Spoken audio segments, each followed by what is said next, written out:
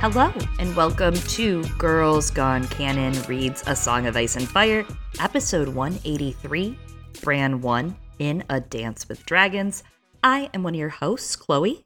And I am another one of your hosts, Eliana. I really thought you were going to end that line with Bran 1, Adowada. And I was like, we're doing it.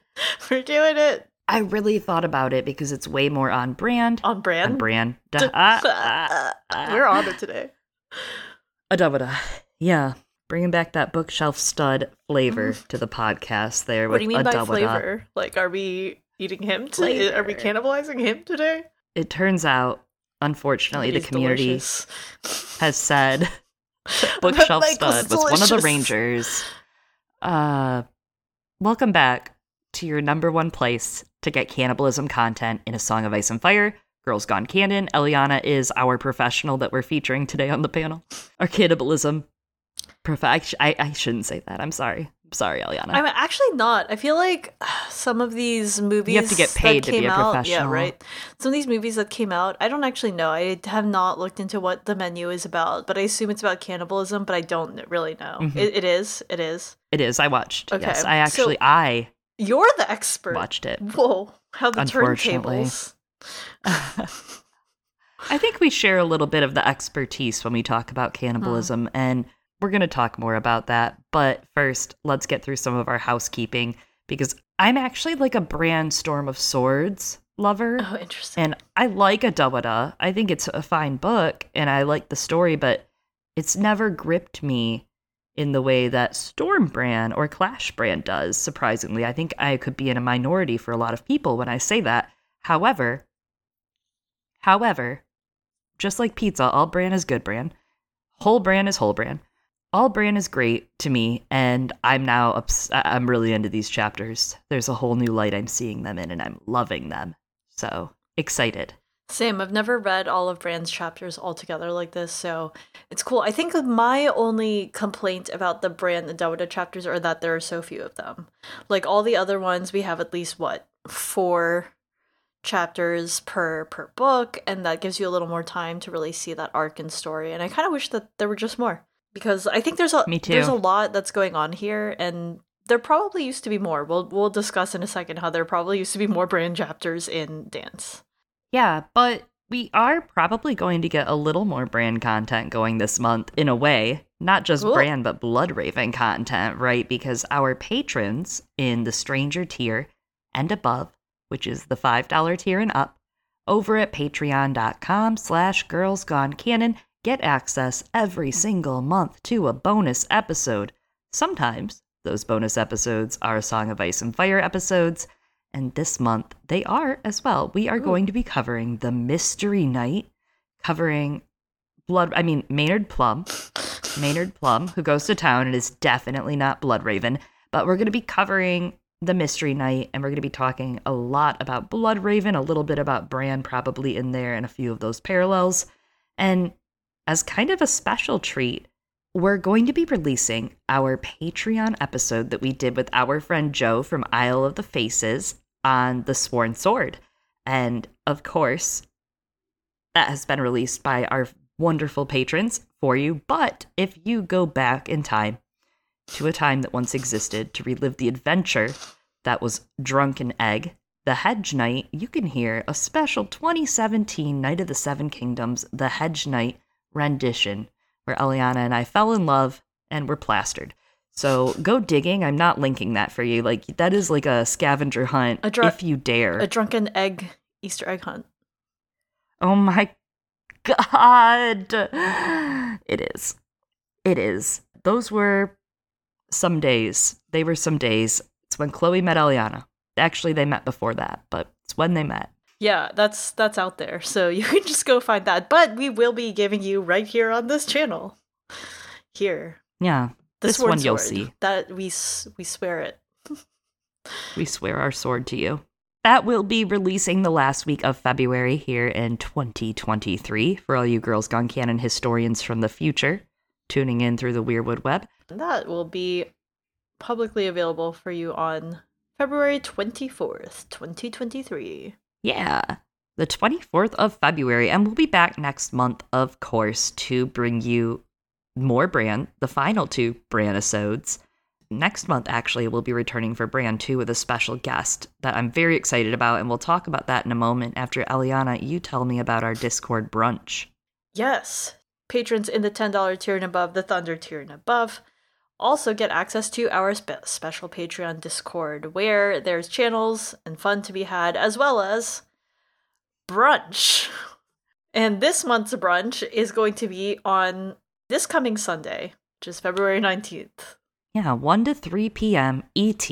And the other thing we have going on for our Discord members is that there's a His Dark Materials Series 3 rewatch. This week's episode is episode 3, I think, if you're listening to this as it drops. And they're doing this every single week. It's going to end, I want to say, front of April. It'll end, but they're gathering, having watched already, and chatting about the episodes on Saturdays from 1 p.m. ET on. That's being hosted by Pete, Cassidy, and a bunch of guest hosts, some of our friends and patrons, and big thank you and shout out to them. They're doing a wonderful job so far. Everyone has had a good time so far. It's been a good crowd of just like everyone with some good thoughts and jokes, lots of jokes, I'm sure. Indeed. And they're putting a lot of effort into that, so there's a lot of detail and great points of discussion as they, relive this heartbreaking moment of our lives. Which is kind of what we like to do every week. It is. Whatever book we're reading, It actually really is. So we have some other special things coming your way in March, right? We've already announced that end of March, we are starting our coverage of once a month, rewatching Sailor Moon Crystal. But we have one more very fun announcement for you in regards to our coverage of Bran. Our next episode, Bran 2, Adawada, will have a special guest. I'm really excited to have this guest on. We got to actually meet them. Yes. A little bit ago at a George R.R. Martin and Neil Gaiman event, which was really cool. But Tanya from A Thousand Eyes in One podcast will be joining us. And A Thousand Eyes in One is great. Nikki and Tanya cover so much, right? They cover Game of Thrones, A Song of Ice and Fire, House of the Dragon, The Wheel of Time show, N.K. Jemisin, Nnedi Okorafor, and more, right? Oh, and the trivia nights. They host like trivia nights live and online. Even during the Pandemi Lovato, they were hosting these online for everyone. Yeah, they used to do them live, I think, in New York at a brewery, which is very cool.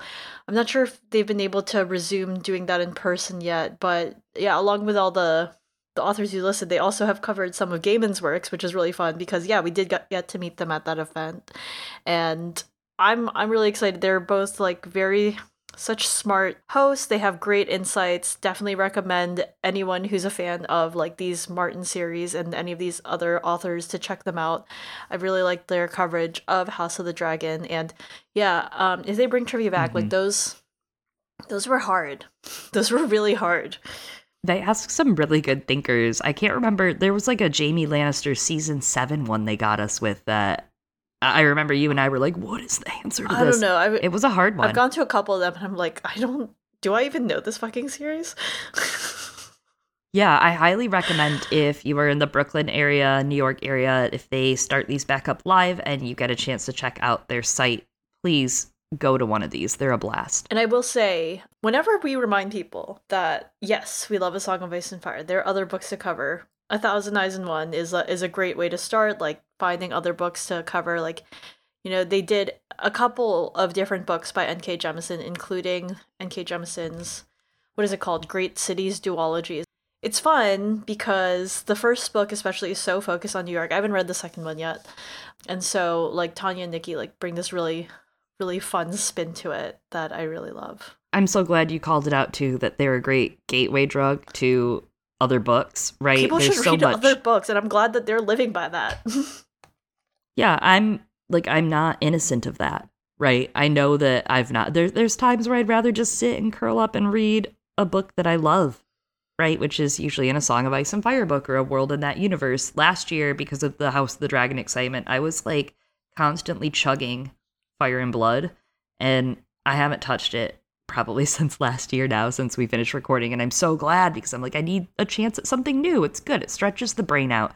They're great for that, and I'm like them, and I'm a Need More Wine podcast. Jocelyn's podcast is great. Yeah. I really, really recommend that too. They cover some really great shows that get me out of like my show watching habit too. They're the show equivalent for me of that. So definitely check out A Thousand Eyes in One. Read some other great books. We're going to try to read some other great books too this year, I think, on top of A Song of Ice and Fire, and some just other books. They don't have to be great. Yeah. And again, I also will probably plug all these again too. I do want to plug the A Thousand Eyes in One's House of the Dragon coverage. It was so good. Yeah. Well, let's talk about some things that people have sent us. And once more, we are pushing back Maddie's email. Sorry, Maddie. Further into dance because it just matches with a Dawada brand 2 more. Yes, it's definitely intended for a Dawada 2. We're going to come back to it with Tanya next month for the next episode. But that said, I would like to redact calling it an email. I feel like that's reductive. It's an essay. It's actually a brilliant piece of work. God. I'm serious, though, that I did paste it into my notes because I wanted to go through it and read it. And I was like, damn, Maddie, this is the episode, girl. I don't even have to do it now. She did the damn thing. So I can't wait to bring up some of her points next week and share them with you all. While you await Maddie's famous novel, her work that, honestly, in my opinion, it rivals Tolstoy. You know, I mean, it is brilliant. It is deep. You're going to hear it next episode. But in the meantime, our friend Brandon, who's been emailing us, and actually he has a new title. This is amazing. I really did laugh at this one. He said he's the king who emailed because he's a Brandon. He has to have some sort of, as we've discussed, moniker. He wrote in to talk about our coverage of Sailor Moon Crystal that he's looking forward to, that's coming to a podcasting platform near you next month in March. He's glad to hear that we're going to be covering Sailor Moon Crystal, and it makes sense to start because both Bran and Usagi Tsukino are lovable, compassionate leaders and crybabies, which I personally relate to. So first of all, how dare you? He goes on to say, after Crystal, maybe we should do an episode on Yuna and Tidus from Final Fantasy X, and that Yuna is magical enough. And I'm sitting here and I'm like, yes, let's start on Final Fantasy, girls. Can we do Final Fantasy POV? I gotta play all of them episodes? First. That could be a fun project. I love this for you, but spoilers, Final Fantasy X, if you don't know. But he says Tidus being the main character, even though he remarks, this is my story, it's really Yuna who carries the story and the game and the party on her back, just as Catelyn carried A Song of Ice and Fire for the first 3 books on her back. He says, true. Very true, bestie. Similar to A Song of Ice and Fire, FF10 rewards on replay when you revisit it after learning the meaning of Yuna's pilgrimage and what it means for her and her guardians. So he cannot wait for Sailor Moon and also Arya in March, he says, because he believes Arya is the next POV. And he says, we all know it's actually fake Arya impersonated by Jane Poole. So actually the next POV is not really Arya, but Sansa. Because it's true, we are doing Sansa all over again. Sansa again, absolutely. I thought this was a fun suggestion of doing Yuna from Final Fantasy X. And Brandon is right, because it is Yuna's story, and that is confirmed by X2, which is literally...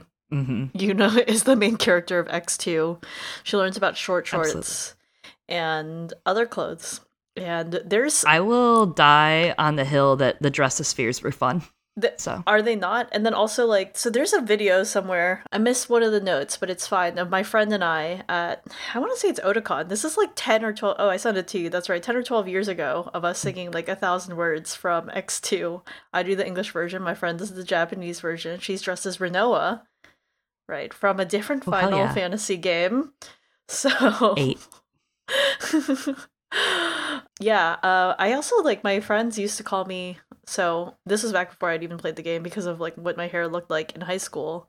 Some of the kids in anime club, because, yeah, of course I was a weeb in anime club, called me Yuna, which is very cute. Oh, Uni, how cute. Yeah, so that's her nickname. That's what Riku calls her. Oh, yeah, I guess we could be that, like that. Oh my god. Yeah, I don't know. Final Fantasy X would be fun to talk about. I would love to go. We got to get you playing some Final Fantasy, some other ones, and then we got to come back to it for sure. I mean, it is sad enough, right? Oh yeah, that's why I love it. I love that shit. I'm actually in the middle of a 8 replay for a friend's podcast. I don't know anything about 8 other than like what they remastered it or redid it recently, right? Yeah, I've got an 8 tattoo. I know. I do know this. That's my baby. That's my baby. It's a good 19-year-old choice, you know? I don't know. As a older woman now, I'm like, would I have done it again? I don't know, but I love it. Why not? In my mature age. Well, speaking of the passage of time. The passage of time. This brings us to our lightning round where we discuss what we missed between Bran 4 in A Storm of Swords and Bran 1 in A Dance with Dragons. And right off the bat, I want to say we missed a lot, right? A Storm of Swords happens. You know, there's more death. Oberyn does the whole, like, you raped her, you murdered her. The Mountain, there's a good amount of Tyrion stuff. You've read the book. Yeah, a lot of shit happens. Tyrion, shit. He's there. He's in this book too. Yeah. Fuck. A lot happens, right? So then A Feast for Crows happens. We don't know, right? We don't know. What even happened in that book? I don't know it. Well, okay, to be fair, that book got too big for its britches and got snipped in half and became A Feast for Crows and A Dance with Dragons. That's what happened during A Feast for Crows, what you're missing. And as Eliana kind of alluded to earlier, I believe we're missing a Bran chapter, right? I want to say there was one Bran chapter that should have stayed in and got pushed to the Winds of Winter. Rip. What that chapter holds, what that chapter holds, we don't necessarily know. However, as we get into today's chapter, which almost feels like the mystery of Cold Hands being unfurled across from us, maybe there's an answer that we're waiting for in the Winds of Winter.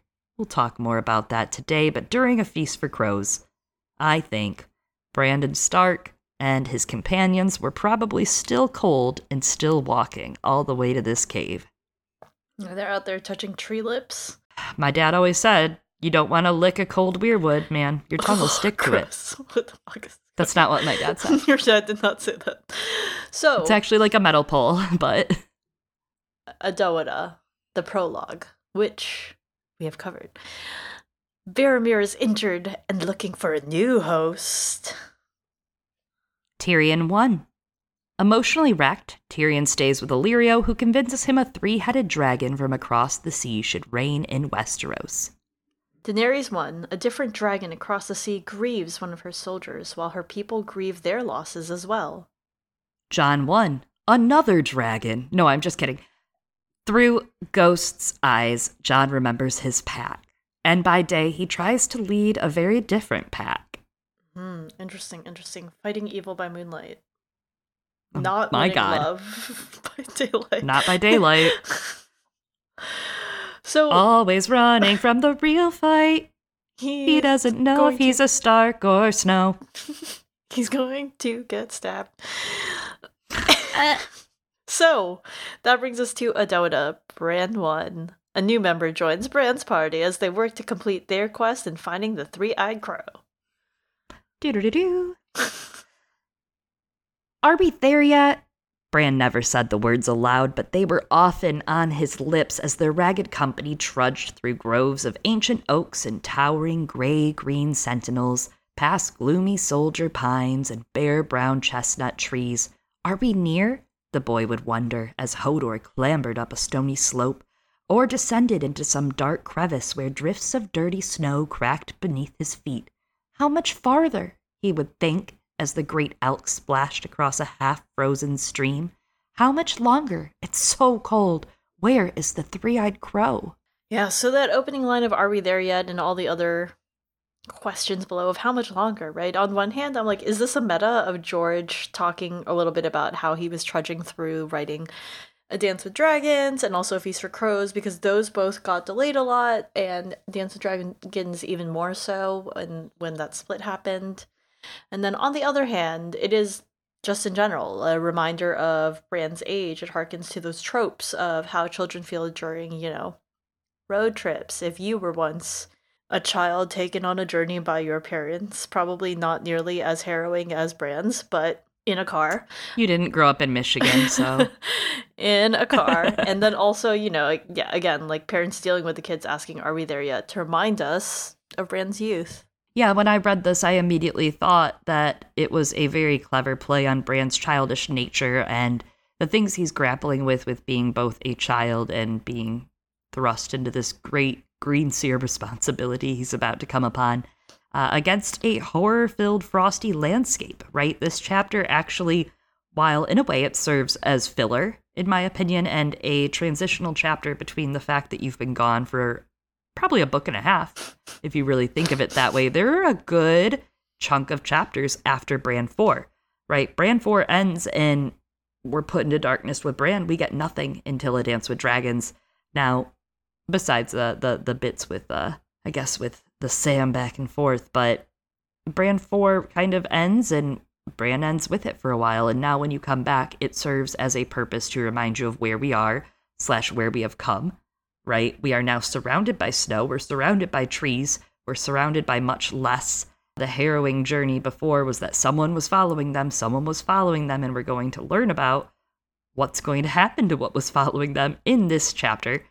And as you go through, there's almost these little bits, like from old Nan, right, who's still narrating, although she's no longer on the page with us, she's still narrating, and you get kind of the horror story sense of the being followed and on the harrowing journey. And next chapter, we'll talk a lot as this landscape turns, just straight awful, right? You have arms and bodies coming out of the snow at you to take you. So this is the calm before the Dance with Dragons storm for Bran. Or the calm after the A Storm of Swords. Get it? Way after.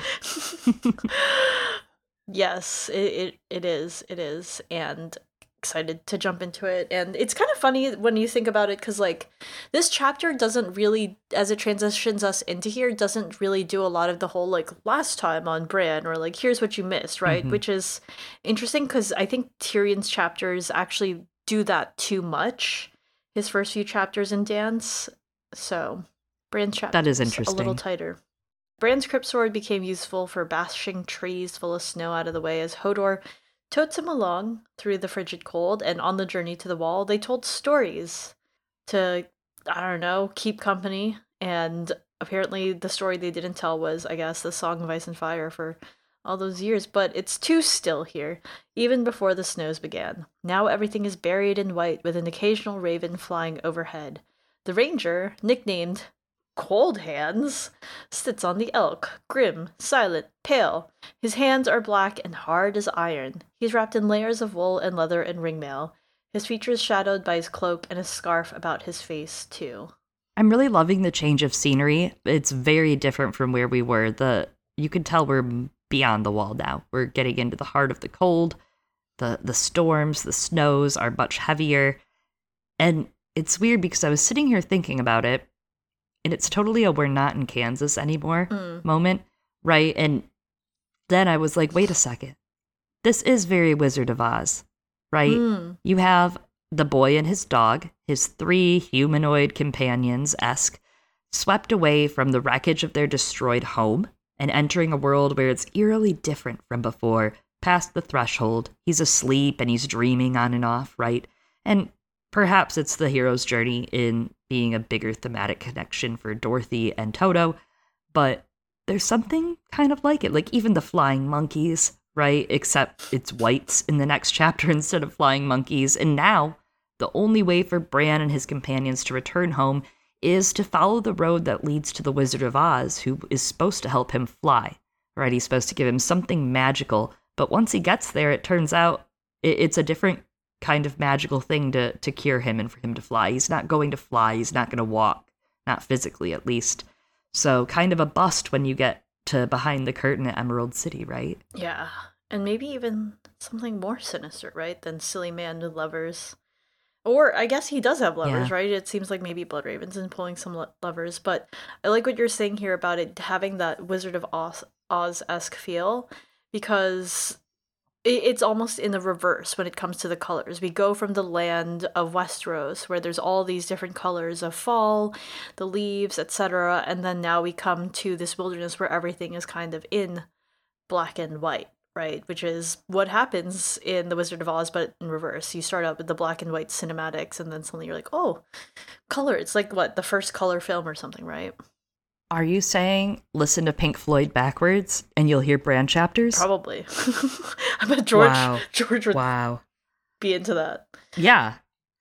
That's kind of why I'm not writing it off as a legitimate thought I had. You know, I was thinking it. As I was thinking it, I was like, that's silly. And I'm like, wait a second. Is it silly, though? Maybe. Is it silly? Follow the yellow brick road beyond the wall. Meanwhile, Mira has been trying to keep her brother warm / alive, and he's shivering violently. He has frozen snot under his nose like that one Pokemon. It's like a little bear with a snot thing under his Cubchoo. Like Cubchoo. He looks small and weak, even more so than Bran, and Bran thinks, and I'm a cripple. Ouch, not great. Things are not going great for Jojen.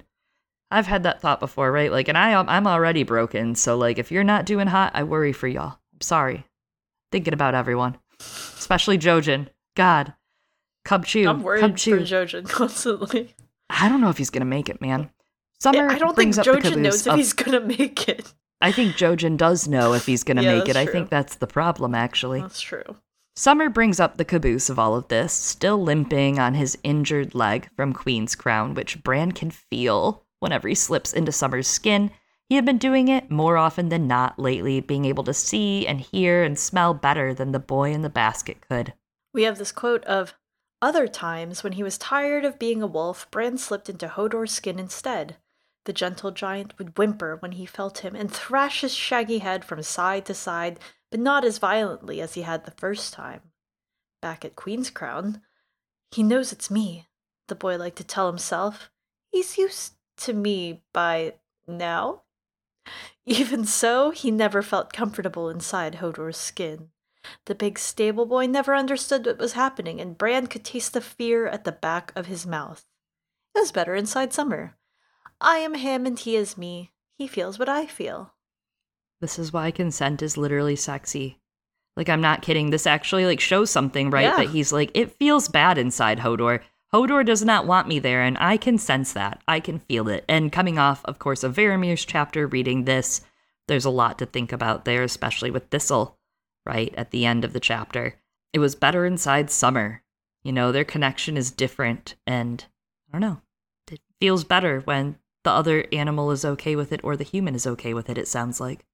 Yeah, not many humans would be, but I have read stories where like they experiment with that, but it is consensual, right? That's something that both parties wanted to like play around with, teenage things. And I like that you draw that explicit connection. I mean, it's obviously inherently there. We're going to see him in this chapter with the Varamir prologue, but how you compared it with the scene with Thistle, because it says here Bran could taste the fear at the back of his mouth, and that reminds me of what Thistle does to try and eject Varamir from her body. She bites off her own tongue, you know, tasting it at the back of your mouth, or removing your sense of taste in order to preserve your autonomy over your body.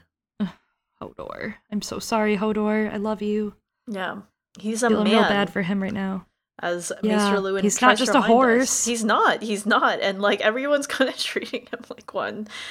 Yeah, this journey's reduced everyone to something, and for Hodor, it's a bigger toll. Hodor and Jojen. Jojen's like, I'm paced. Yeah, it's an interesting like juxtaposition, right? Jojen's going into this knowing what he's giving up for Bran. Hodor, it's being taken from him. He's like, they say he's Hodoring less because of the cold, but I'm like, I don't know if it's just the cold. Part of it could be because he's being broken down inside. Yeah.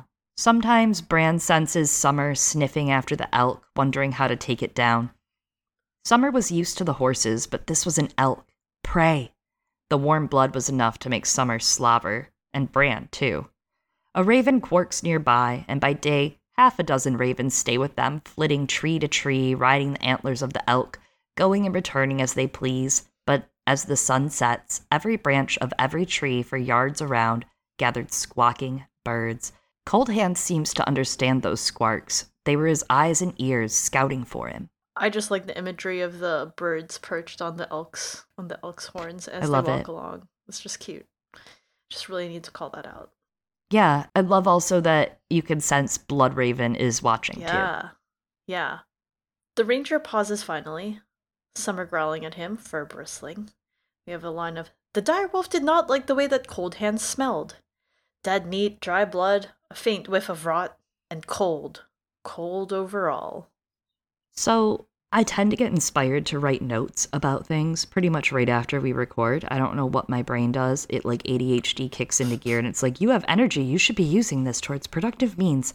And as soon as we got done recording with our friend Anne for last week's episode, I could not stop thinking about the theory that she brought up about everybody kind of, theorizing what if Cold Hands was made from Bran's powers from Bran. Mm-hmm. Bran was controlling Cold Hands, and Bran, kind of was Cold Hands. And Eliana, you made me read a short story today. It was very good. Well, okay, it definitely inspired George. All right, this is one of George's heroes. Okay. Yes. So this story, Eliana, would you give us a brief description?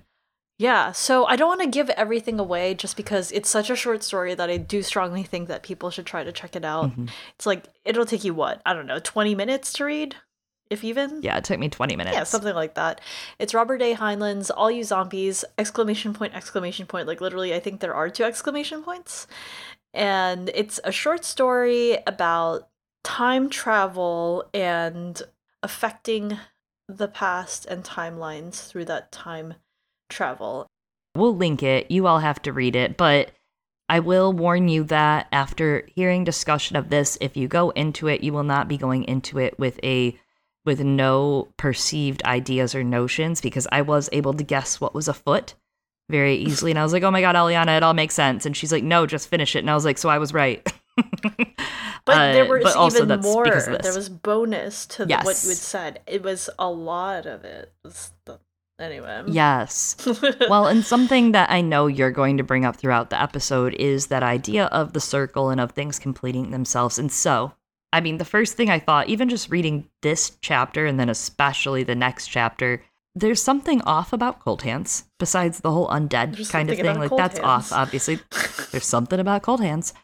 But there's also something in it about creating your own monster and your own horror and in realizing what you've done when you can understand it, right? And maybe it's kind of this, there's an idea of that of like expressing your grief or expressing your power or what's within you and it manifesting something, right? Or creating something. And that I feel like is very prominent in horror or in sci-fi. Horror, for example, right? Like manifesting your own thing that terrorizes you or your own poltergeist in the night. That's a very common thing, a common trope. But there's something here that's almost like that of Cold Hands. Everything around him reeks of the last Green Seer being involved. And if Bran is going to Bloodraven's throne and eventually going to be asked, hey, Brandy boy, you want to connect into the throne forever until you wither away? I mean, that's the point, right? Like, he becomes that last Green Seer, so he effectively inherits and absorbs everything the Green Seers have done. So in a way, Cold Hands is either sent by Bloodraven or by him, and reanimated by them is kind of how I feel. Like, it's by one of them, but if it's by one of them, isn't it also by the other one? Am I crazy? I don't know. I haven't considered that Bloodraven might become part of Bran, but I think that's interesting now that, like, with the other themes that are going on and what we're discussing here about cannibalism and consumption, that is really interesting. Very... Yes. Yeah, I see what you're saying. Let's come back to that in a bit. But to what you're saying of, Anne's theory, I think, is that Cold Hands is Bran in the future, skin changing, I don't know, some corpse as Cold Hands. And I do kind of, after rereading this and some things, kind of feel, there are times when I feel like, yeah, that could totally be it. And there are other times that I feel like it's what you're saying, right? Like that Bran reanimates and makes this, as opposed to it being Bran actively at the time. I'm not sure. I go back and forth. And I think it can be both, as we'll talk a little bit more about the time being a circle, especially for that role and that responsibility. And where it crosses the line for me as a theory is like, you have those kooky plots in sitcoms or in sci-fi shows. I mean, Doctor Who, for example, you'll find it every other episode because it's a show about time travel. You won't, bitch. But don't get me started. I don't have time for you. We have Bran to talk about today. But every other episode has some kooky, like you got a checklist of things you have to do to make sure the thing goes right so that there are no paradoxes where everything blows up. And I don't think that this is that kind of story.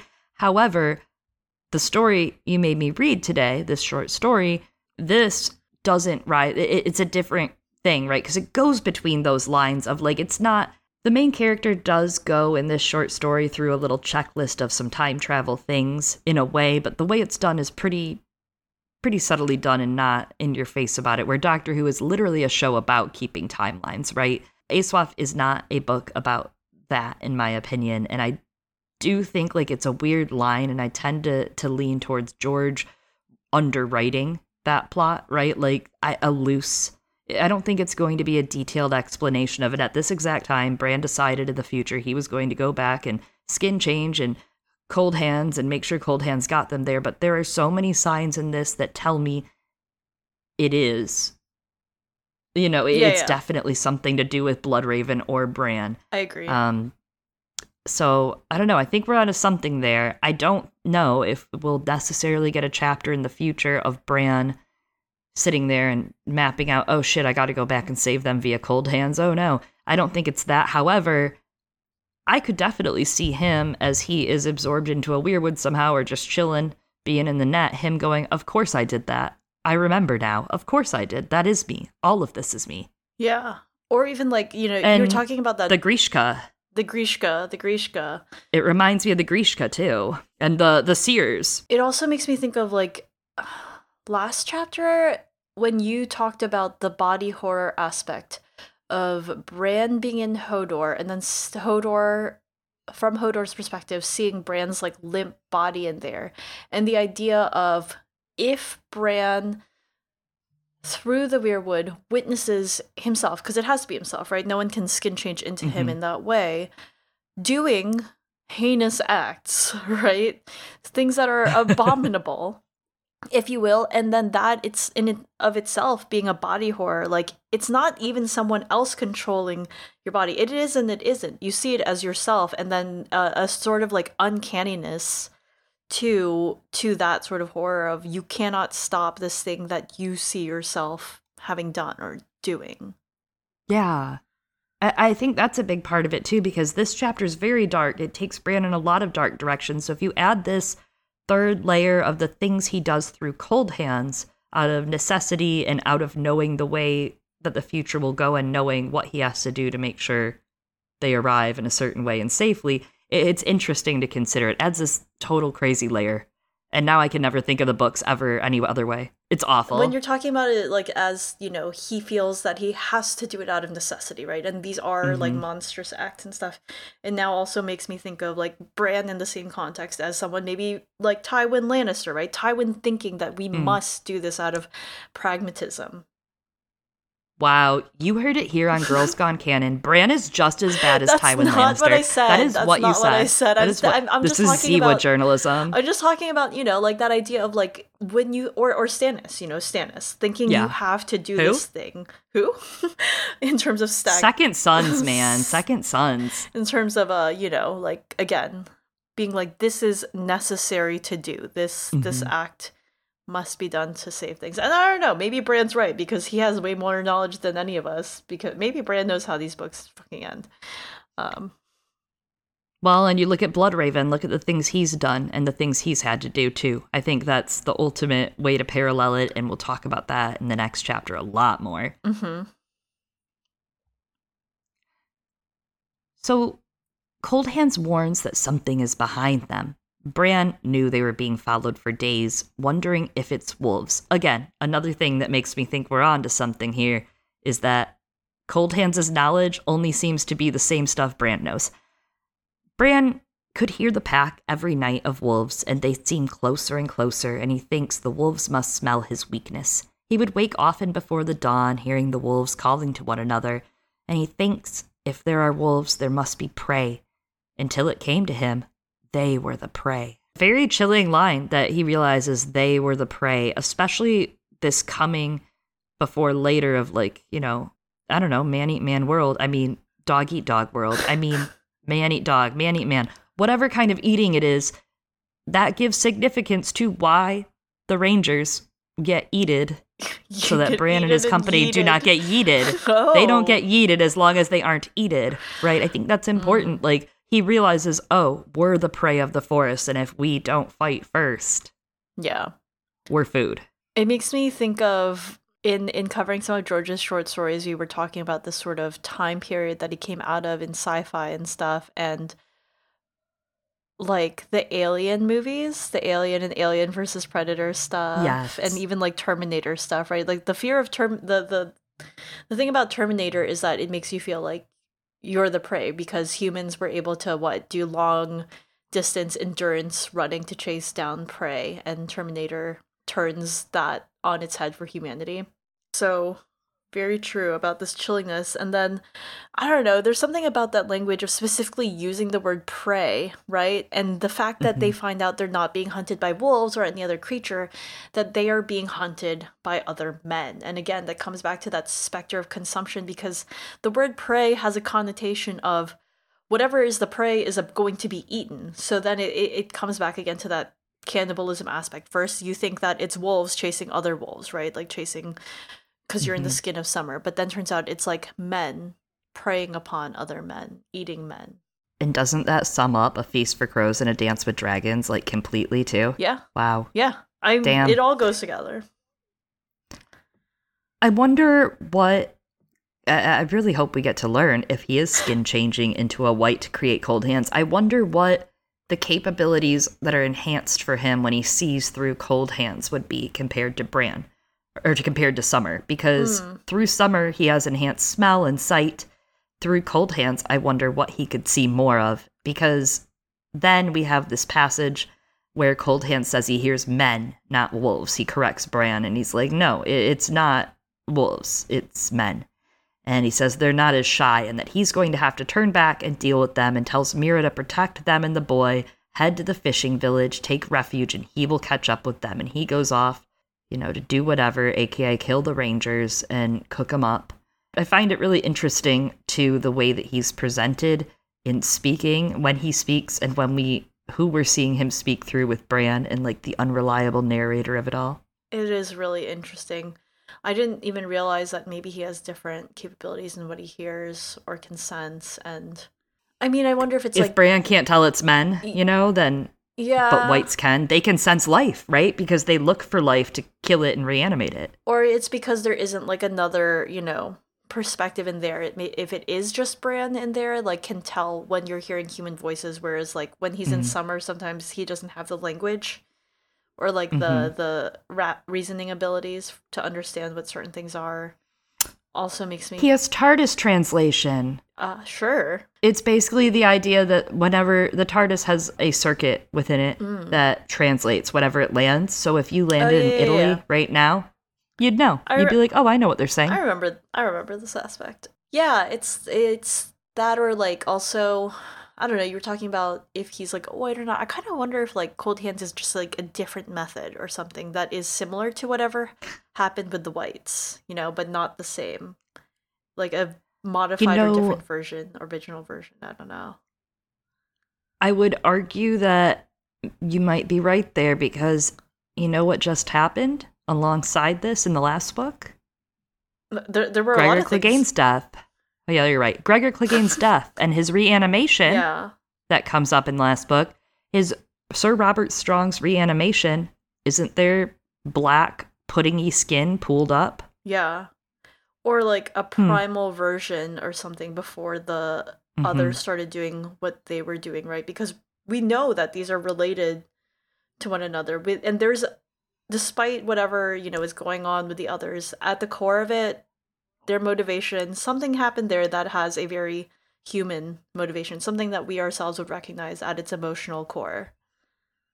They were humans too. Yeah, even though George says they have no culture, and I'm like, you have no culture. No, I'm joking.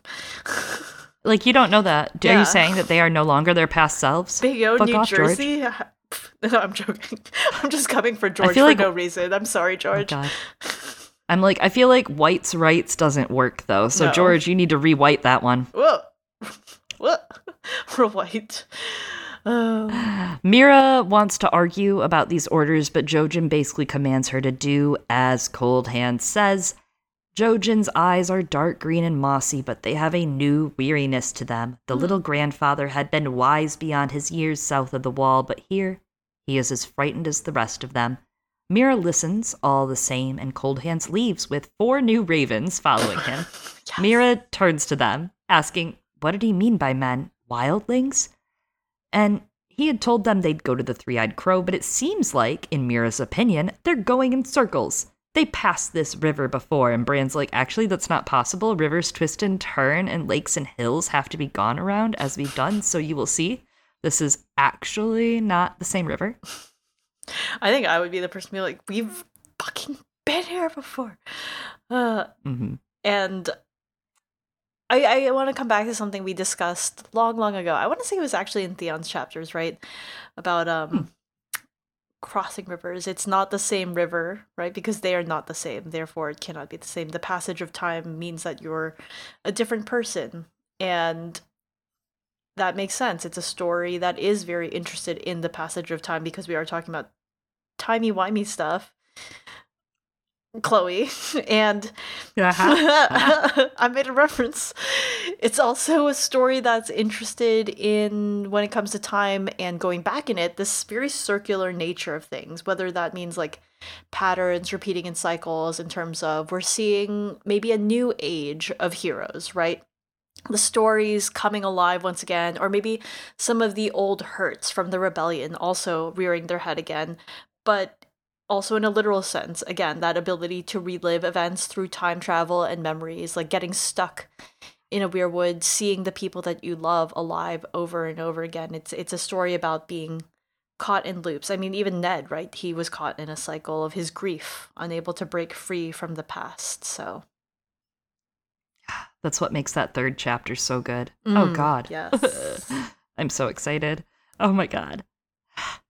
And let them grow up as brothers, and let my lady wife learn to forgive. Well, forgiveness. Let's talk about Can you imagine? Lady Stoneheart. She's undead. No, I cannot imagine. Her and her pudding soft. Anyways. What the fuck? Mira hates secrets. She doesn't like or trust Cold Hands. Who is he? What is he? Anyone can put on a black cloak, she says. Anyone or anything. Interesting line. She questions why he doesn't eat, doesn't speak, and Bran doesn't say it. But she's right, he thinks. And in my head, I'm like, how much of it is she right about, Bran? Whenever they take shelter, the ranger keeps away from them with his eyes closed, but yet does not sleep. And the scarf was odd. He's definitely hiding something under there. He brings it up now, saying, you're kind of right. His scarf never gets hard with ice like Hodor's beard, but at the same time, they'd never seen his breath. Their entire party's hot breath could be seen whenever they speak, but not Cold Hands. Very quick aside, some of this it makes sense that Melisandre's chapter, what we learned about her, is in this book too, alongside it. That's a very interesting call out. In fact, there's a lot of Melisandre, I feel like, in this chapter. Interesting.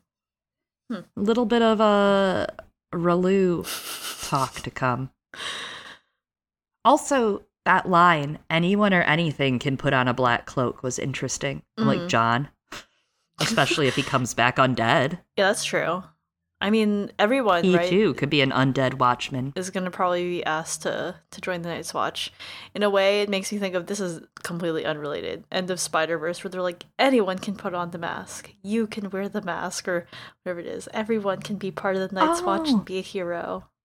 Or a monster. Just like at the end of Mean Girls when they break up the tiara. Yes. It's literally the same. Yeah. Is that what might be the end of A Song of Ice and Fire? Yeah. Oh my god. We're just like, wait, is Mean Girls the end of A Song of Sansa Stark stands up and she takes the crown and she starts breaking it. It's just plastic. Next POV, Sansa.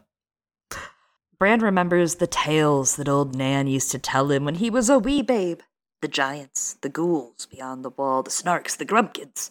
But they can't pass, so long as the wall stands, so long as the night stands. The men of the watch are true. So go to sleep, my little Brandon, my baby boy, and dream sweet dreams. There are no monsters here. The ranger wore the black of the Night's Watch, but what if he was not a man at all? What if he was some monster, taking them to the other monsters to be devoured? Your monster, Brandon Stark. You know, this reminds me of a quote from Freddie N. Big Neech. Nietzsche on the philosophy ones and I was like, who the threes. fuck is this Freddy? And I decided you were talking about like Freddy Krueger or something. No, Nietzsche. He who fights with monsters should look to it that he himself does not become a monster. For when you gaze long into the abyss also gazes into you. Methinks that Big Nietzsche here is on to something, because Branny Bran is kind of looking into the abyss, and the abyss is looking into him, it feels like. Definitely, it makes me now think of the Undying, right? They stared into something too long, and look at what happened to them. And they're This is kind what of you could related. become.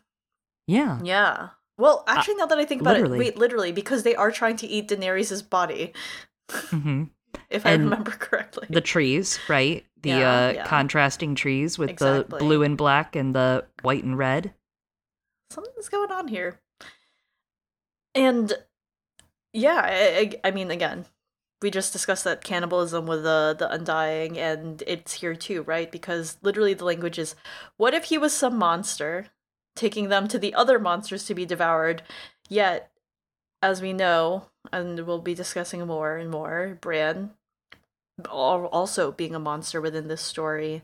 And we have something going on here of like, you know, something that's familiar and the unfamiliar, with taboos being broken.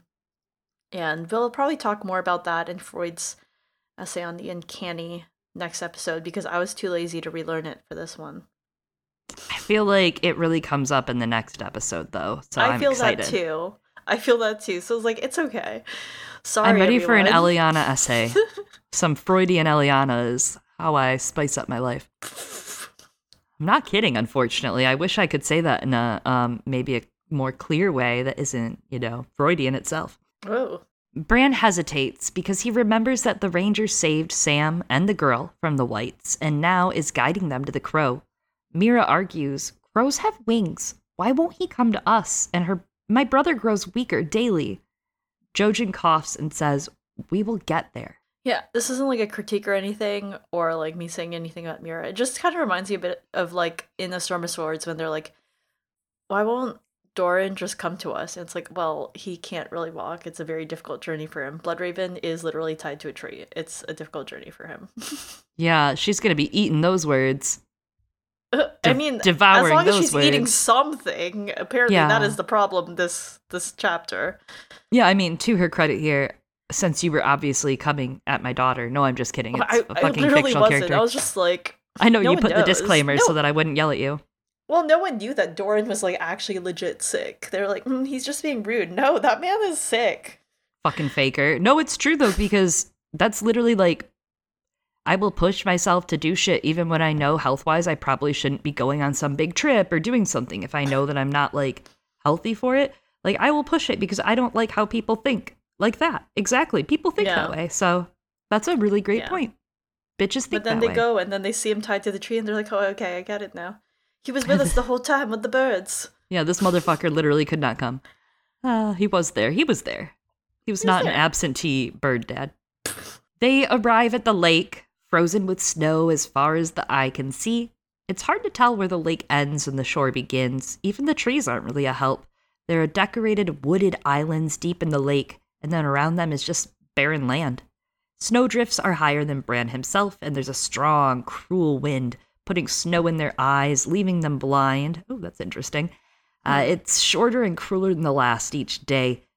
They think they should have come up to the village by now, and it's getting closer to nightfall. They need shelter, fast. Bran's face is numb, Jojen's lips are blue. Hodor's beard is ice, staggering more than once in the snow. No one was as strong as Hodor, Bran thinks. No one, if even his great strength was failing. He realizes he can use summer to find the village and slips into Summer's skin where the woods come to life with noise and wind, the elk, Hodor's breathing, and familiar sense of leaves, grass, rotting carcasses, and man sweat. Man sweat. I know, man sweat amidst the man rock. The elk teases him, but the boy whispers to the wolf, he is not prey. Leave him and run. The direwolf sprints off through the snow, his paws wet and cold, to a hill with pines, turning in a circle, howling. Man smells, ashes, burnt wood, soot, Charcoal, a dead fire. The wind is gusting, so it's hard to follow, but Bran directs Summer, stumbling upon a village by the lake under a crescent moon. Yes, we're getting the moon in a lot of Bran's chapters to show us the passage of time in terms of how this journey is going. And then now we have buried under the snow. The stone houses could have been boulders or hillocks or logs. It was empty, abandoned by the free folk who lived there for reasons that we all know. Like the rest that they passed, some were burnt, but this one was spared. They find a dozen huts in a long hall to shelter in and try to find food. They find the ashes of a fire instead, floors of dirt, and a bone-deep chill. An ice-covered stream runs nearby, and the elk cracks it with his hoof. Mira fetches broken ice for them to suck on. So cold, it makes them shudder. And Summer refuses to follow into the hall. Bran tells him to go hunt, but not the elk. Off limits. Bran wants to go too, but thinks later. Ooh, Bran's learning a little discipline here. He's growing. He's growing in different ways. It's not a straight arc to maturity. I know this myself. Time is not linear after all. No, it is not. Not when it comes to growing up. Supper is acorn paste, it's bitter, and Bran gags trying to keep it down. Jojen doesn't eat. Mira tells him to eat, but he says he wants to rest. This is not the day I die, sister. I promise you. You almost fell off the elk. Almost. I'm cold and hungry. That's all. Then eat. Crushed acorns. My belly hurts, but that will only make it worse. Leave me be, sister. I'm dreaming of roast chicken. Dreams will not sustain you, not even green dreams. Dreams are what we have. All we have. The last of the food that they had brought from the south was 10 days gone. Oh, so now Jojen gets to be poetic about not eating. I just think there's a hilarious, like, kind of, not hilarious, it's actually really sad, student-teacher reversal here, as Jojen is now the one who's refusing to eat, and everyone's like, Jojen, you gotta eat. It's even sadder when you realize that he knows it's not worth him eating the supplies because he knows he's probably going to die any day now, so it's better they eat it anyways. Because he knows there's nothing to save him, and he knows, and they don't know when it's coming, but he knows it's coming. Yeah, so he goes and he partakes, though, quite a bit of the other pig later. But that's because I guess I don't know, maybe he's just dreaming of meat. Real food, sustenance. Well, it actually reminds me of Aemon when he goes and at the end how he went. I feel like that is something that we're supposed to be feeling here. Yeah, because, Sam suffers it at the same time. Yeah, interesting. Hunger had walked with them each day and night. Summer couldn't find game in the woods either. They lived on crushed acorns and raw fish. Oh, this is fancy. Ooh, sushi. Thanks to Mira's prowess with her frog spear. Charcuterie. Right. But it had been 3 days since she had caught anything. Hodor rocks back and forth, muttering on his haunches. It's too cold to talk, and Cold Hands had warned them not to light a fire. You cannot know what the light might summon from the darkness. I've decided that's my Cold Hands voice now, you know. I came up with it just now on the spot. I like it. Thank you. Hopefully I remember it. You won't. It makes him shiver and sleep won't come. So he slips into Summer's skin, leagues away, the night rank with the strong scent of blood. A kill wasn't far. Not elk, not deer. Something else. The wind blows the scent away. It's a secret. And he tries to find it, losing it several times until he hears a distant sound of wolf. The scent of blood is back. Meat is back on the menu, boys, but other souls too, like piss, dead skin, bird shit, feathers, and a wolf pack. He would need to fight for his meat. You cannot know what the light might summon from the darkness is so reminiscent of R'hllor. To me, It makes me think of Melisandre coming back to her and R'hllor. It makes me curious about that relationship between Sears and R'hllor and that pool of magic even more. And it kind of brings me back to Davos 3 in A Clash of Kings, where he and Melisandre have that conversation before she summons the Shadow Baby, and he tells her the God of Darkness protects him, and she says, "Speak not that name, sir, lest you draw his black eye upon us. He protects no man, I promise you. He is the enemy of all that lives. It is the torches that hide us. You have said so yourself. Fire, the bright gift of the Lord of Light." Mm, I absolutely agree. There's something about the light summoning from the darkness that is very reminiscent of Rolorism and Mel's stuff. And there's something about, like, I don't know, the uncanny too. Not only does the light lure things or summon things from the darkness, but it's also a revelatory aspect, right? Like, light doesn't technically always summon things from the darkness, but when you cast it, what you're able to see might be, maybe even darker than what was hidden because it's now out in the open and the secret's unfurled. Like, who is Cold Hands? I love that. And to top that off, it reminds me a little bit of that mythological aspect, right? In a lot of religions or lore, right? Folklore that have moon or sun lore. And it's interesting in the idea of like darkness versus light, right? Like this is an origin story of the darkness and the light having a fight for all time. And one time the darkness won, and it was the darkest time of all. But now we're up close and we've seen the servants of the darkness. We've seen some of those servants of the darkness and what they look like and what they can do. Yeah. And when you put it in that light of the origin stories, you think about, the supposed maybe birth of dragons or something, right? Coming from a light source, the moon. A moon. An egg. Moon is not egg, Eliana. Moon is egg. Moon is a very expensive egg. Moon is not egg, Khaleesi used to be a saying in my household like every day. I just need you to know. I say it all the time. I'll be like, moon is not egg, Khaleesi. About the most random shit. Doesn't even have to be anything egg-shaped, but always. The female wolf chews a leather boot with legs still attached. The pack leader, a grizzled old male that you might know with a blind eye who snarls, moves to meet him. A younger male bares his fangs too. Around them is a nest of entrails and blood, a head staring up at the moon. Men. Alive, they were 5. Now they are none. Dead. Done. Meat. Once cloaked and hooded in black, now meat. Summer's meat. The boy back in the village stirs, thinking, they're Night's Watch. But the direwolf doesn't care, baring his fangs and beginning the dance. But the wolf and the direwolf's eyes meet, and they realize, Warg. Warg. What is it good for? Warg. And yeah, it is kind of interesting that before, when Bran's like, no, leave the elk, you can't eat him, Summer's like, sure, but here with like the dead people, Bran's like, no, we can't, and Summer's like, yes, we can.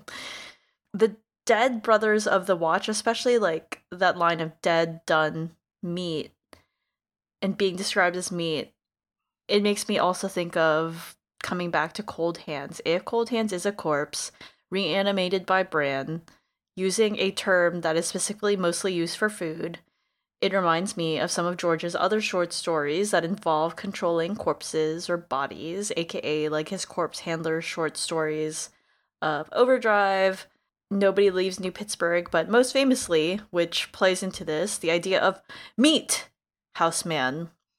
So again, meat and consumption, in which you become a part of something or someone and it becomes part of you.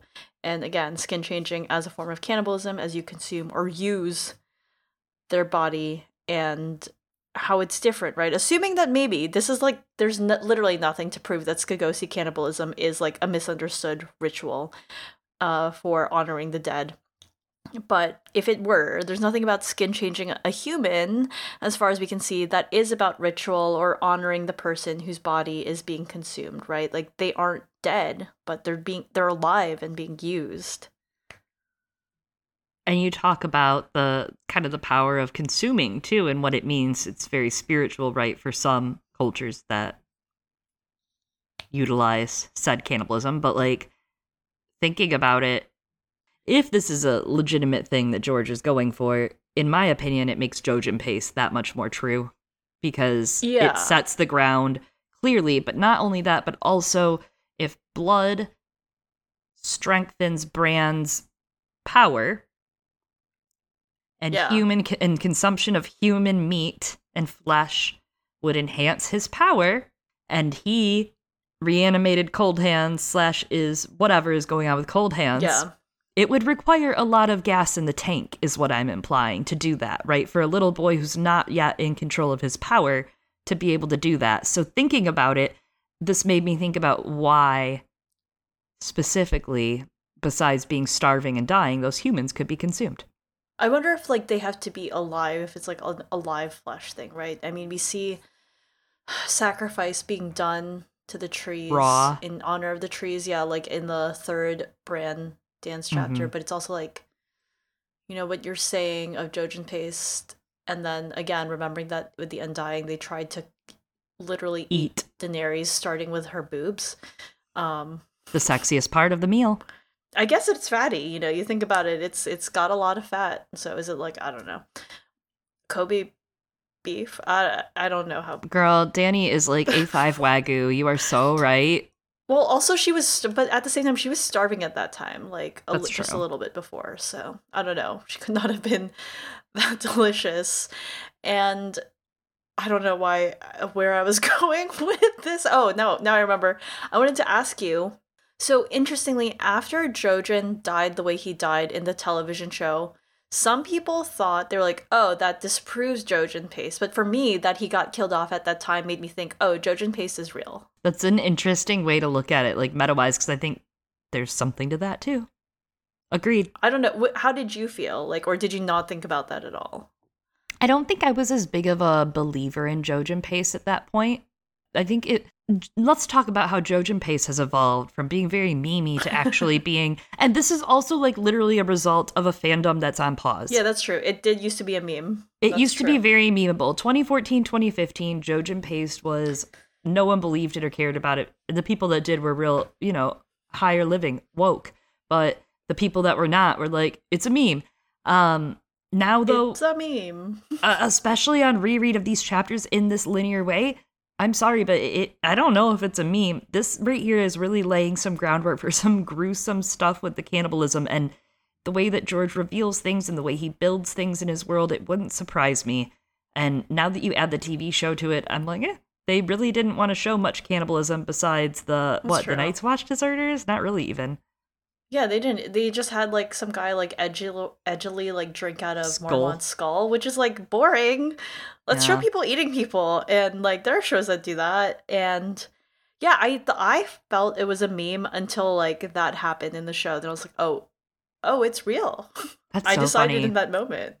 I mean, even The Walking Dead did a great bit in, I want to say, season 5. It was a really good season-long arc where they get herded like cattle to this place, and it's been out for like 800 years. There's like 47 seasons of The Walking Dead, so I feel I'm able to spoil this. But they get herded. They get part of the place is advertised as a utopia, and of course it is not, because no place in the apocalypse is a utopia. That's not possible. That's the point. Yeah. So they get herded into these blocks where it's quite obvious that like some of the people are getting passed through as like legit to join that team, but that team is just butchering humans, and that's how they have a happy world full of meat. And you actually watch a guy, you like have a screenshot, wake up, he gets kidnapped by them, and you watch him get his leg eaten. Like he's just chilling. They're like roasting part of his leg, and bit by bit, he's still alive. It's very gruesome. It was a crazy plot. Like if you watched episode by episode, week by week on it, it was one of those real good burn episodes where you're like, what? I would have loved to see more cannibalism on Game of Thrones. I'm surprised they didn't do, like, they shied away from that, but it's the same sort of surprise that I'm like, why didn't they do Arianne, you know? Like, played it so safe. Like it would have fit what they were going for. Boobs, Soylent, cannibalism. Soylent Greenseer. Yeah, Soylent Greenseer. Please make that your new Twitter name. Can you please? I know, Sailor Moon Blood. It's just like, I just like it's a it brand. being there, but I do like, maybe I'll just put Soylent Greenseer somewhere, but I don't know. Anyway, that's my new thing. Today. Not like a thing. That's what I have brought to you. That is my gift to all of you. Soylent Greenseer. You are my favorite Soylent Greenseer. I never gave it much credence, that theory, but as we reread it this way, that's all I can think about is that there Jojen paste. That there Jojen. Looking, I bet he's not even delicious right now. He's wasting away. Yeah, maybe sinewy, you know? Lean. Maybe the sacrifice is better that way. We don't know. We would love to know the rules. One day, maybe we will know. As the wolves battle, the world shrinks down to tooth and claw. I Love that line. They're rolling, snarling, snapping until finally, after a good fight, the one-eyed wolf lies down and shows his belly. You can in fact touch dog bellies. So this battle between this wolf, right, versus a one-eyed, older, maybe like weaker wolf / warg, foreshadowing for a confrontation with Bloodraven. Yeah, we'll talk in a little bit. This is, of course, Varamir's pack, but it absolutely, the first thing I thought of when rereading, I was like, one-eyed? That's so funny. George. So funny. So funny that you did that. And then it also, I started going through all the one-eyes. You know, I was thinking of Aemond, I was thinking of Euron, I was thinking of Bloodraven, and then I was thinking of the Umber. I was thinking of all of them, and, you know, what do they have in common? Everything. But then I was like, Bloodraven is next. Thank you for bringing us through these eye patches, George. The direwolf snapped at him twice more, sniffed at his butt, then lifted a leg over him. A few snaps and a warning growl, and the female and the tails submitted too. The pack was his, the prey as well. Golden showering the doggo. Wow, Bran, power move. Next we have him sniffing from man to man, settling on the biggest, gulping down the blooded meat. We have a line of, no flesh had ever tasted half as good. When he was done with that one, he moved on to the next, and devoured the choicest bits of that man too. He leaves the other wolves with the scraps and thinks that they were his now. They were pack. And the Grishka, but the boy whispers, no, we have another pack. He thinks on his dead siblings, Lady and Greywind. But somewhere there's Shaggy, Nymeria, and Ghost. And then Chloe's favorite line of, remember Ghost? There's a line right before this there when he says no flesh had ever tasted half as good. That reminds me, I was trying to figure out what it reminded me of. It reminded me of when Sandor wraps Sansa in his cloak when she's being beat in the throne room. And she thinks no satin had ever felt so fine or whatever. It's just an interesting turn of phrase that reminded me of that. But yes, on to the sadness. Yes, let's keep going to the sadness. Continue. Yeah. I mean, in regards to the sadness, right? Like Bran reminding Summer, like, no, we have a different pack. It speaks to that idea of having, right? You can have multiple packs in different families, and how the story's constantly asking, who is your family? And that's especially true for Jon's storyline. As someone who's raised as a Stark, he has a wolf to show that he is part of that pack. But he also has brothers, another family in the Night's Watch, like Sam, who's like, Jon was my brother, and I'm like, oh, Sam. And then we'll also learn later on that Jon has another family, his girlfriend, right? Talk about found family, as well as being seen as a leader amongst the free folk. Found family, fuck off. Found family, found out my family. Found something inside your family, like your cock. Something I love about this so much is the way that it ramps up, though. Summer is lost in Berserk, and there's that great line we've been discussing, right, of Bran versus Summer, and when is it Bran, and when's it Summer, and when does the wolf become the boy, and the boy the wolf? And when does he let Summer take over, because Summer is better at feeling certain things, or is able to do different things that he's not, and etc., and his humanity allowing him to do different things in different ways. I find that fascinating, but it ramps up as Summer goes berserk, and he has to remind Summer of their family, right? Like, not just this pack, but also our actual family. And then it breaks, and we have this passage that literally breaks my heart, makes me want to sob. It's so sweet and sad. Falling snow and feasting wolves began to dim. Warmth beat against his face, comforting as a mother's kisses. Fire, he thought. Smoke. His nose twitched to the smell of roasting meat. And then the forest fell away, and he was back in the long hall again, back in his broken body, staring at a fire. Just the saddest, most beautiful dissolve that what kicks him out of Summer's body this time is that he remembers his family, and he's able to separate himself, right, from losing himself in the bloodlust of eating these men, when suddenly he's like, no, we're human, we're Stark, we're them, you know? Remember who they are, and that's what makes him jerk out of Summer's body, lose that focus. And I just thought it was sad and very beautiful, and I love that dissolve. Just picture it, right? It all just falls away, and there he is in the cave. There he is in the cave, getting ready to eat people again? Yum. Dine and dash twice, baby. Right. Mira turns a chunk of meat as he wakes, telling him he slept through supper. She says the ranger found a sow. Which, okay, sure. And Hodor was tearing apart a chunk of meat, grease down his beard, smoke between his fingers. Hodor, he muttered between bites. Hodor, Hodor. And even Jojen eats, and there's kind of some playful language here. The line says, Jojen nipped at his own joint with small bites, chewing each chunk of meat a dozen times before swallowing. And I think that the way that they phrase that really blurs the line of what we're talking about when it says his own joint, right? Do we mean like, oh, the little piece of meat that he is holding and has claimed? Or do we mean his own joint, like as in from his own body, bringing up ideas of, for example, Lady Hornwood or an Ouroboros, right? Like, again, maybe Bran, if Jojen pays someday.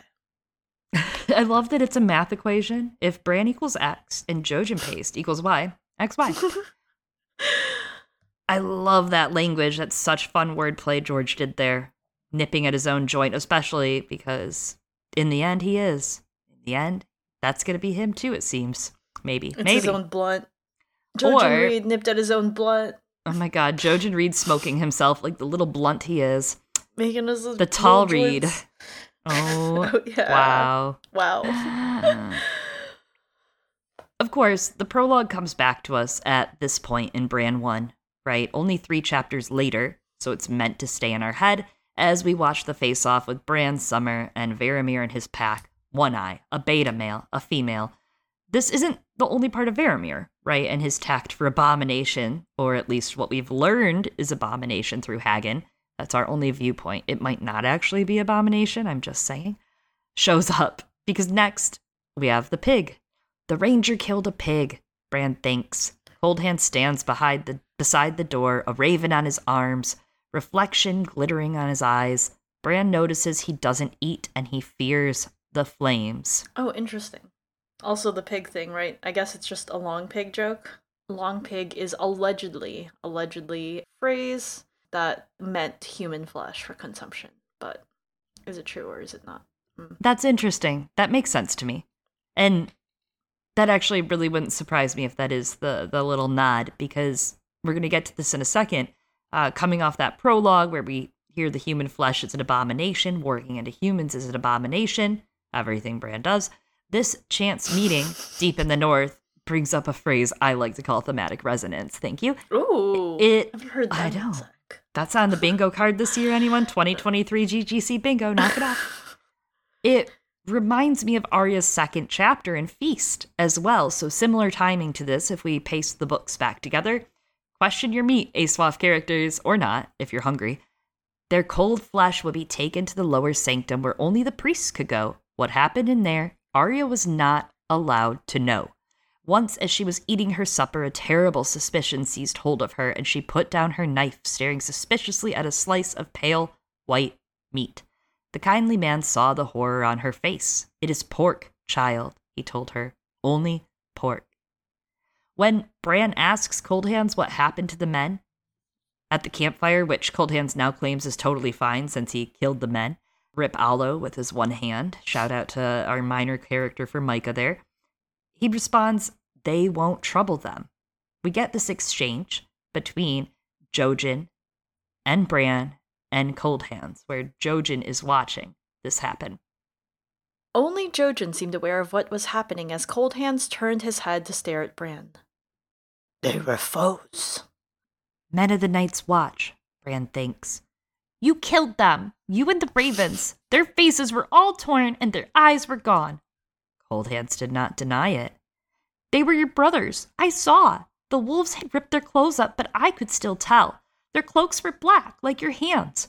Cold Hands said nothing. "Who are you? Why are your hands black?" "Who are you?" Oh my God, Bran, you can't just ask Cold Hands why his hands are black. The call and response is really well set up here, right? Every beat in between.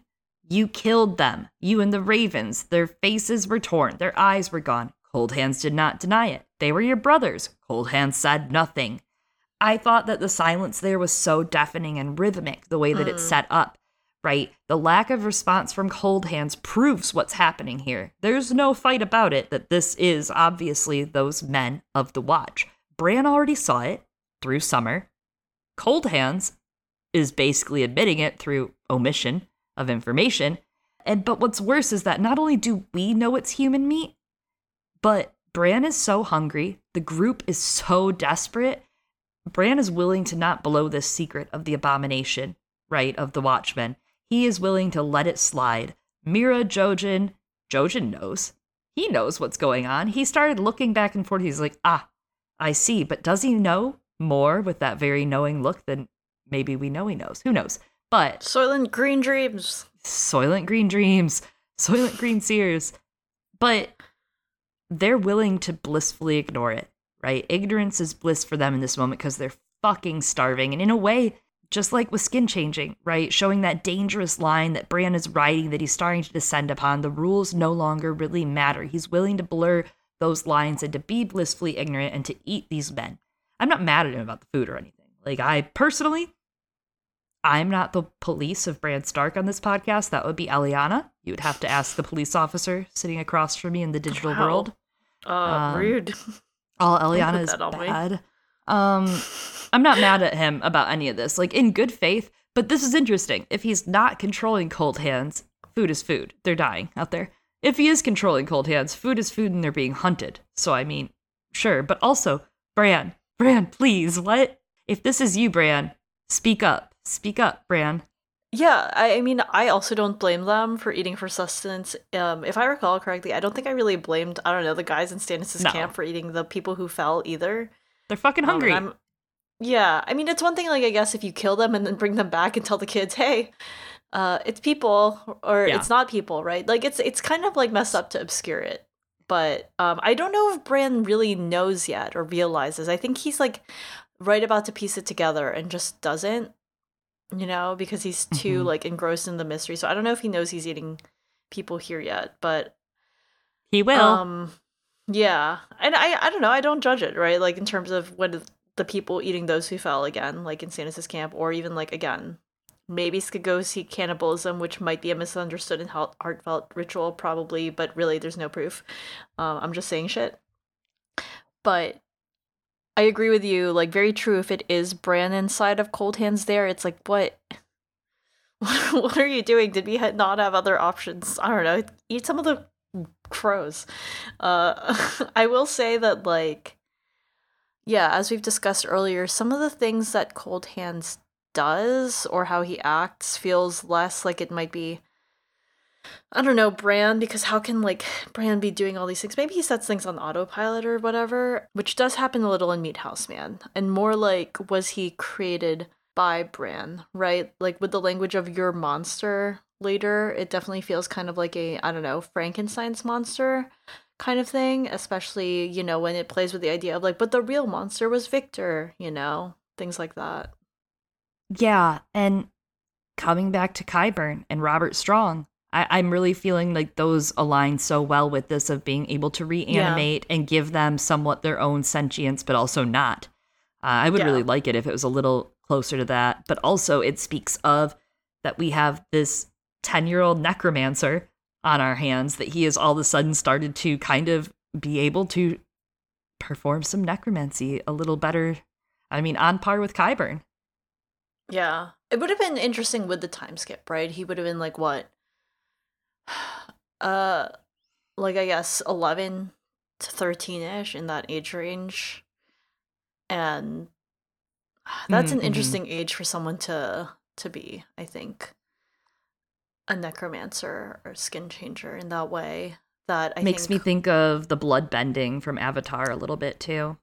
Yeah, like, it's, I think, an interesting age for that, in the way that Bran's age isn't, if that makes sense. 13 is a little more coming of age, especially with puberty and life and brain and things changing.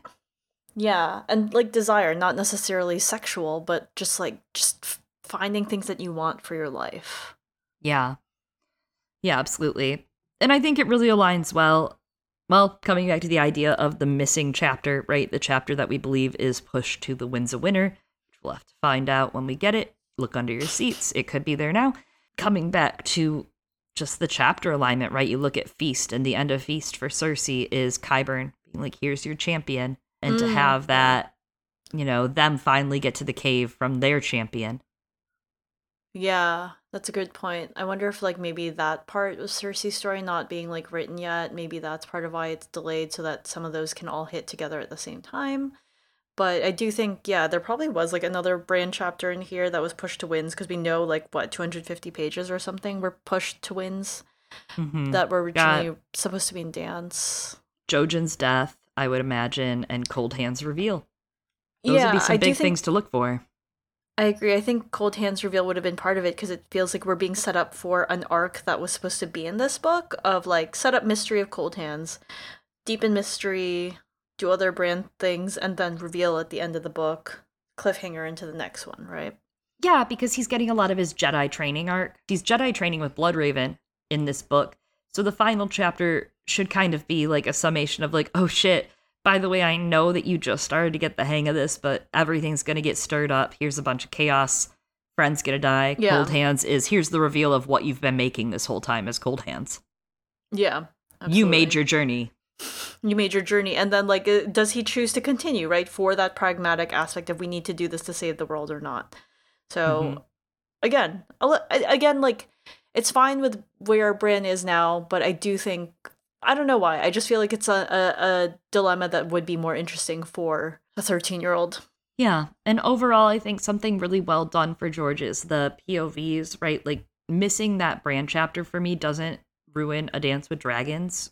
It still is an enriching experience to have Bran and Dance. There's no, with where it ends, I'm still fine with that because it leaves a lot of mystery. And I'm very certain Bran is going to be a big anchor in the story moving forward. I would imagine right? Sure. I think. And not removed. I guess he was removed for a book. Never mind. He had a season. Yeah, a season in a book. I mean, not like D&D and George who disrespect him. No, I'm just kidding. I'm just kidding. But you can also see where POVs are about to diminish. So, there's going to be a lot more room for Bran, which I'm excited about. Yeah. Yeah. Cold Hands tells them that when the heart stops beating, blood runs to the extremities, thickening and congealing, becoming black as pudding and answering our questions about Gregor Clegane's death. The rest of him turns milk white. Meera demands he show them his face, and he makes no move to do so. Bran, this is interesting, feels bile in the back of his throat and says, Cold Hands is dead, but monsters cannot pass if the wall stands and the watch remains true, like Sam, who brought them to Cold Hands. Meera's hand tightens around her meat-impaled spear and asks who sent Cold Hands, and we get our, for now, answer. A friend, dreamer, wizard, call him what you will, the last green seer. The long hall's wooden door banged open. Outside, the night wind howled, bleak and black. The trees were full of ravens, screaming. Cold Hands did not move. A monster, Bran said. The ranger looked at Bran as if the rest of them did not exist.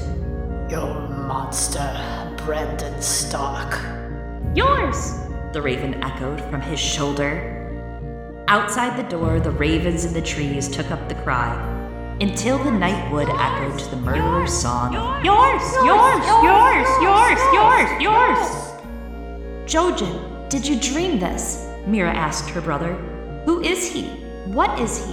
What do we do now? We go with the ranger, said Jojen. We've come too far to turn back now, Meera. We would never make it back to the wall alive. We go with Bran's monster, or we die.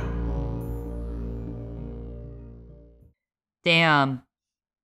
I don't know why when I do Jojen, he's almost Scottish, but when I do Meera, she's just a normal girl. Does anyone know? That's my question. Has anyone noticed that? Do you associate Jojen with Shrek? Because of the green? Because of the bog, yeah. The bog and the green. I'm not kidding. Howland and Ashara is literally Shrek and Fiona. Anyway. Or Sansan. We don't have time for that. Oh my god. Watch Shrek the musical. You're Sansan. Yeah, so Very metal ending. Lots of Bran chapters have pretty metal endings. I don't know if it's intentional, but the language is confusing here with the "your monster" now that I read it again, and I feel like I read this line different every single time I read it. Not like when I mean not every single time I read it in this, but like every single read through, right? And because if you look at what Bran is responding to, Bran is calling the three-eyed crow a monster based on the way that like this dialogue is layered against one another, right? A monster for being a dreamer and a wizard, and therefore the bad guy in the stories for defying these taboos. And so therefore that would make Bran also the monster, which is something that we were talking about last chapter with the Night Fort, right? Especially because he's like the three-eyed crow. He's meant to succeed the three-eyed crow and has many of those same powers. And again, the monster in the stories that Bran feared in the Night Fort was himself. But the way that everyone is talking, it does kind of muddy what we are talking about when we talk about the your monster, right? Like, is it actually Cold Hands? I think Cold Hands, it sounds like Cold Hands is the your monster of Bran's. But that aside, Bran being the monster, though, does fit beautifully with a lot of the themes of A Song of Ice and Fire, with some of our big three when it comes to, I mean, they're not the only big three, but like, Tyrion, right? And Daenerys' story and those themes, and especially with the fact that, like, in Dany's first chapter in this book, which is only 2 chapters before Bran's, you have that same horror of seeing those broken, eaten bones, so the child's bones, the revulsion she feels with the revelation as she sees the horror of what she's done, what her dragons that she sees as herself, an extension of herself, has done. And it's something that, interestingly, like, Bran in his youth doesn't feel that yet, as he devours the Night's Watchman as Summer. Though of course he does feel pretty mad about the killing of the Night's Watch brothers. But yeah, the entire book's theme, really overarching, is bones, right? From this very beginning to Quentin's end and Jon's end, right? Where both die at the end of the book. Yes, they do. And then Dany's having a little rebirth moment, right? With her, I don't know, ayahuasca trip. And by that I mean, like, she's starving, but in a different wilderness. And then in regards to, like, again, with Daenerys' story, then the next Dany chapter is about finding out, like, wait, what if you're the monster, right? Which, again, is what we're saying is part of Bran's story. Because in Adawada Dany 2, which is right before a Reek chapter, which ties, of course, very much into Bran's story as well, we have that line. Mother of dragons, Daenerys thought. Mother of monsters. What if I unleashed upon the world? A queen I am, but my throne is made of burned bones, and it rests on quicksand. Without dragons, how could she hope to hold Meereen, much less win back Westeros? I am the blood of the dragon, she thought. If they are monsters, so am I. So I think that ties really well with where Bran's storyline is going to go as he realizes what he's capable of and what power really means and the cost of it. And I've not considered this before, but it does seem strange. This is a little bit of a different idea, that the three-eyed crow is considered the last Greenseer. And I mean, like, I've always kind of thought that was strange because Bran is literally right there. What do you mean last? We got a successor right there. Someone could come after Bran too. What do we mean by last? But we're talking about cycles here, right? And the breaking of cycles within this story. Breaking of these patterns that keep recurring. And if Bloodraven is actually meant to be the last Greenseer, then it speaks that this world will eventually be gone. This sort of rebirthing of the world. So that whatever Bran is, whoever Bran will be or become, he's the first of it, like a line of something different. You talked about Avatar earlier, and by Avatar we mean Avatar the Last Airbender. I'm thinking of, like in Korra's storyline, right, where a new cycle or something begins. Which I love. Korra is something so personal to me, and honestly, there are some great little parallels that you could probably bring up of that hero's journey with Bran, right? When you talk about disability and so many different things happening with her powers. I like what you're saying, that Bran will be the first of something different, right? Because he's not going to break the wheel, Or sorry, no, he's not going to stop the wheel. He's going to break it, as a famous woman once said on Game of Thrones. This could be the start of something new. I do think that, though, and you're on... About High School Musical? Oh, yeah, okay. exactly. That we're soaring and we're flying. That is actually the theme. Coming back to the, the idea of the circle here for Bran, not the show that you like, but the other circle. It makes me think of that imagery we see from the House Toland sigil later on. And what is that? REN TWOW 1. Is that a TWOW chapter I'm thinking about? Yeah, that's TWOW. Read the TWOW sample chapters, no spoilers, or listen to our TWOW episode on REN that we did a long. I don't know what that was anymore. Oh my god, girl, 2019. We were different people, yeah.